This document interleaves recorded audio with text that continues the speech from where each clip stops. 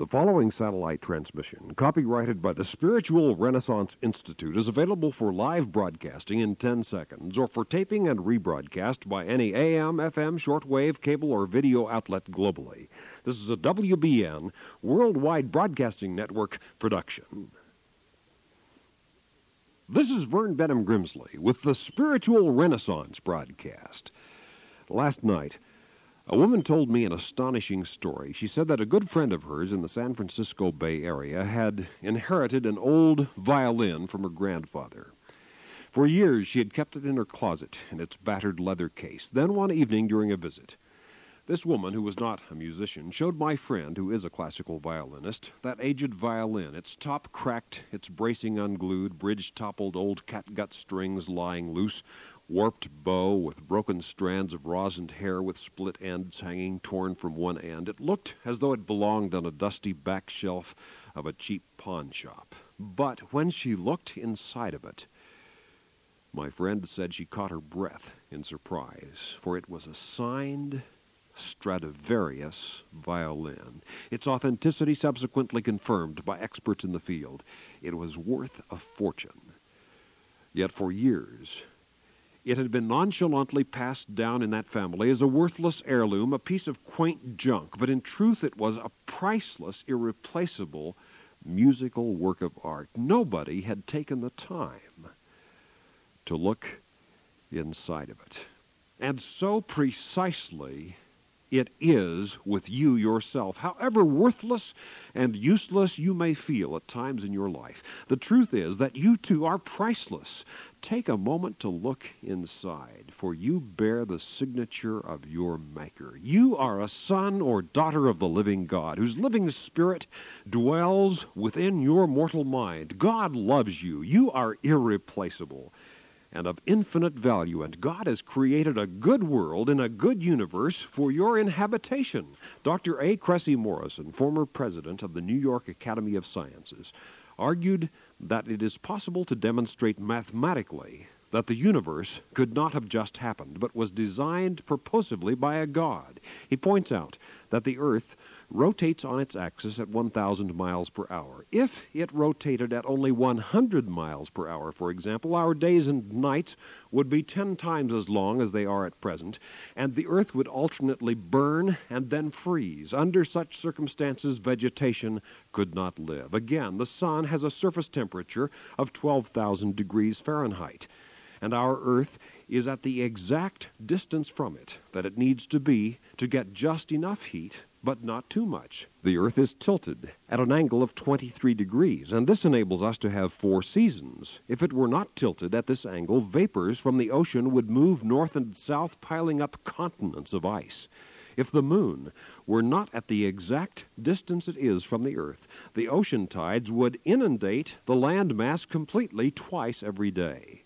If the ocean were just a few feet deeper than it is, the carbon dioxide and oxygen in the Earth's atmosphere would be completely absorbed, and no vegetable life could exist on Earth. If the Earth's atmosphere were just a little thinner, many of the meteors which are now burned out in space would bombard us, setting great fires everywhere. Did this delicate balance of cosmology and nature just happen?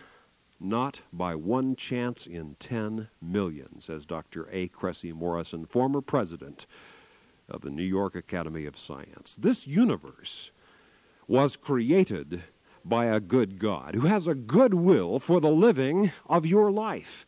And the God who organized this very universe can organize your life, your days, your weeks, your months, and your years, and give you joy inexpressible in the living of your life. But God is not a formula. God is your Father. God is not merely a computer for getting your prayers answered. God is the answer. God is the one who knows what is the very best for you. If God said yes to every one of your prayers, you would become like a spoiled child for your own good. God sometimes says no. At other times, God answers your prayer with the admonition to wait. It is written, "They that wait upon the Lord shall renew their strength. They shall mount up with wings as eagles. They shall run and not be weary. They shall walk and not faint. But let not your faith create arrogance.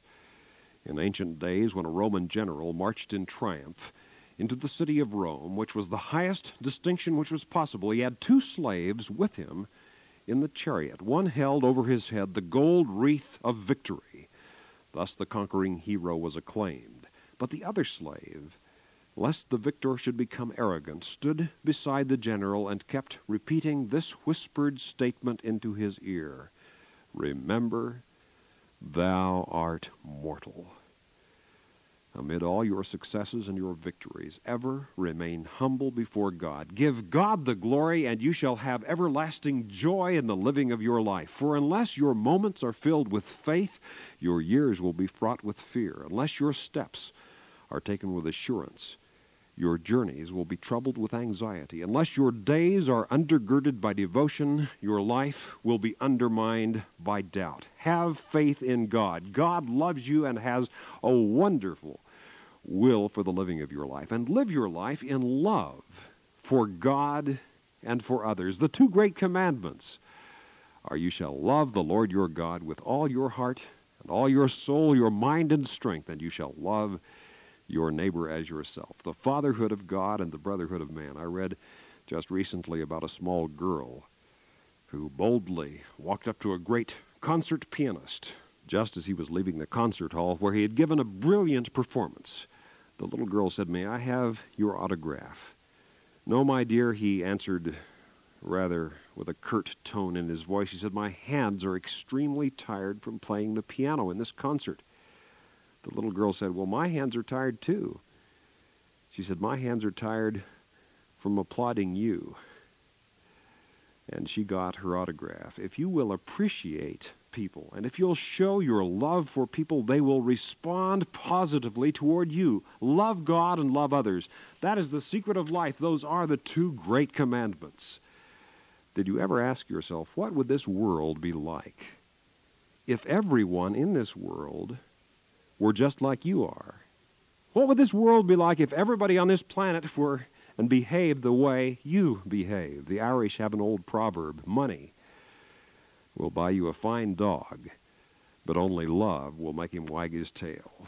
Love is the secret of great living and joyous living. There's an old poem: "Faith came singing into my room, and other guests took flight.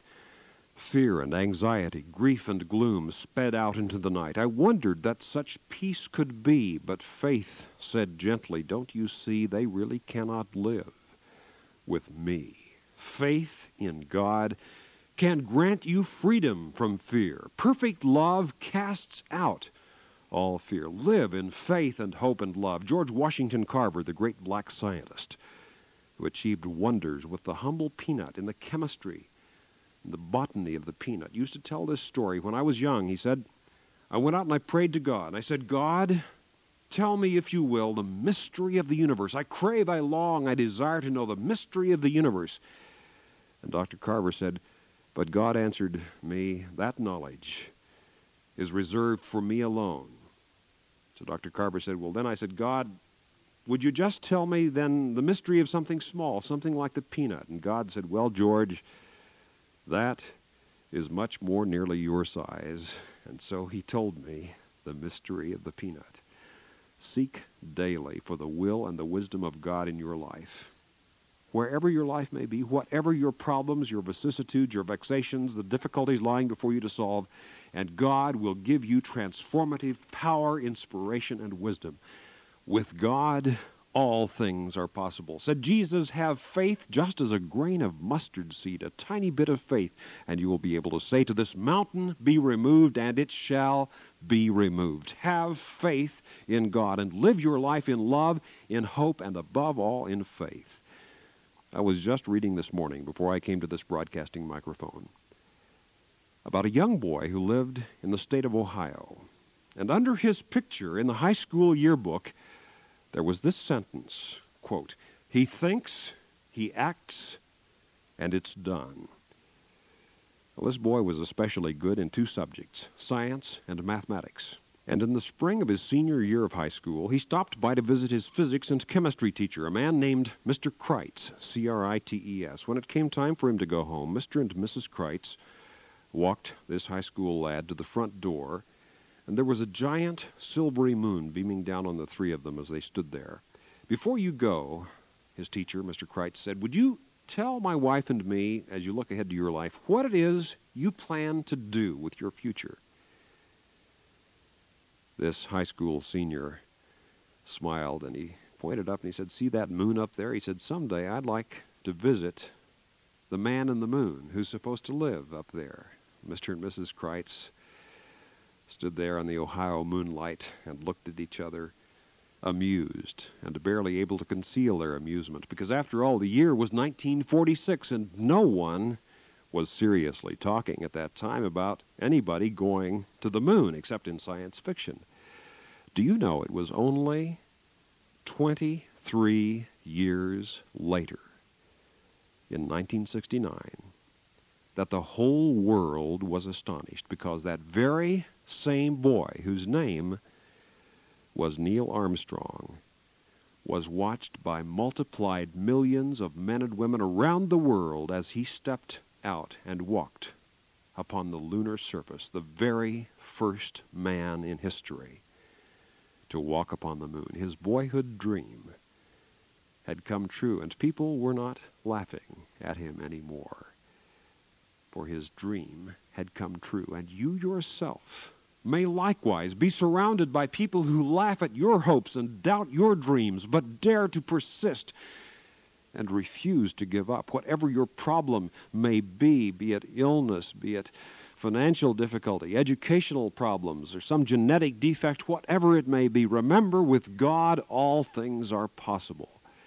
And dare to dream your dream and live your life in faith and hope and love as the son or daughter of God you were born to be, and in truth and in fact you really are. And let this new sunrise of faith burst upon your consciousness now as you're listening to this worldwide broadcast or hearing it by transcription or tape recording.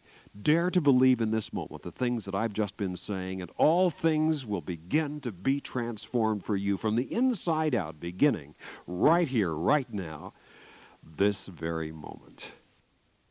And then write to us at the Spiritual Renaissance Institute, Box 3080, Oakhurst, California, 93644, United States of America. I've written things on finding God, growing spiritually, 7 principles of prayer, the fatherhood of God, the brotherhood of man, life after death. All of this yours free, no cost, charge, or obligation when you write to Box 3080, Oakhurst, California, 93644, USA. For those of you listening in other countries around the world over our international satellite and shortwave network, let me spell that address.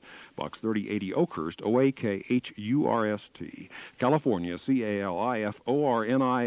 93644, United States of America. This is a non-sectarian, non-profit program proclaiming the dawning spiritual renaissance, the fatherhood of God and the brotherhood of man, the worldwide family of God. And so for now, this is Vern Benham Grimsley saying, may God's will be done by you.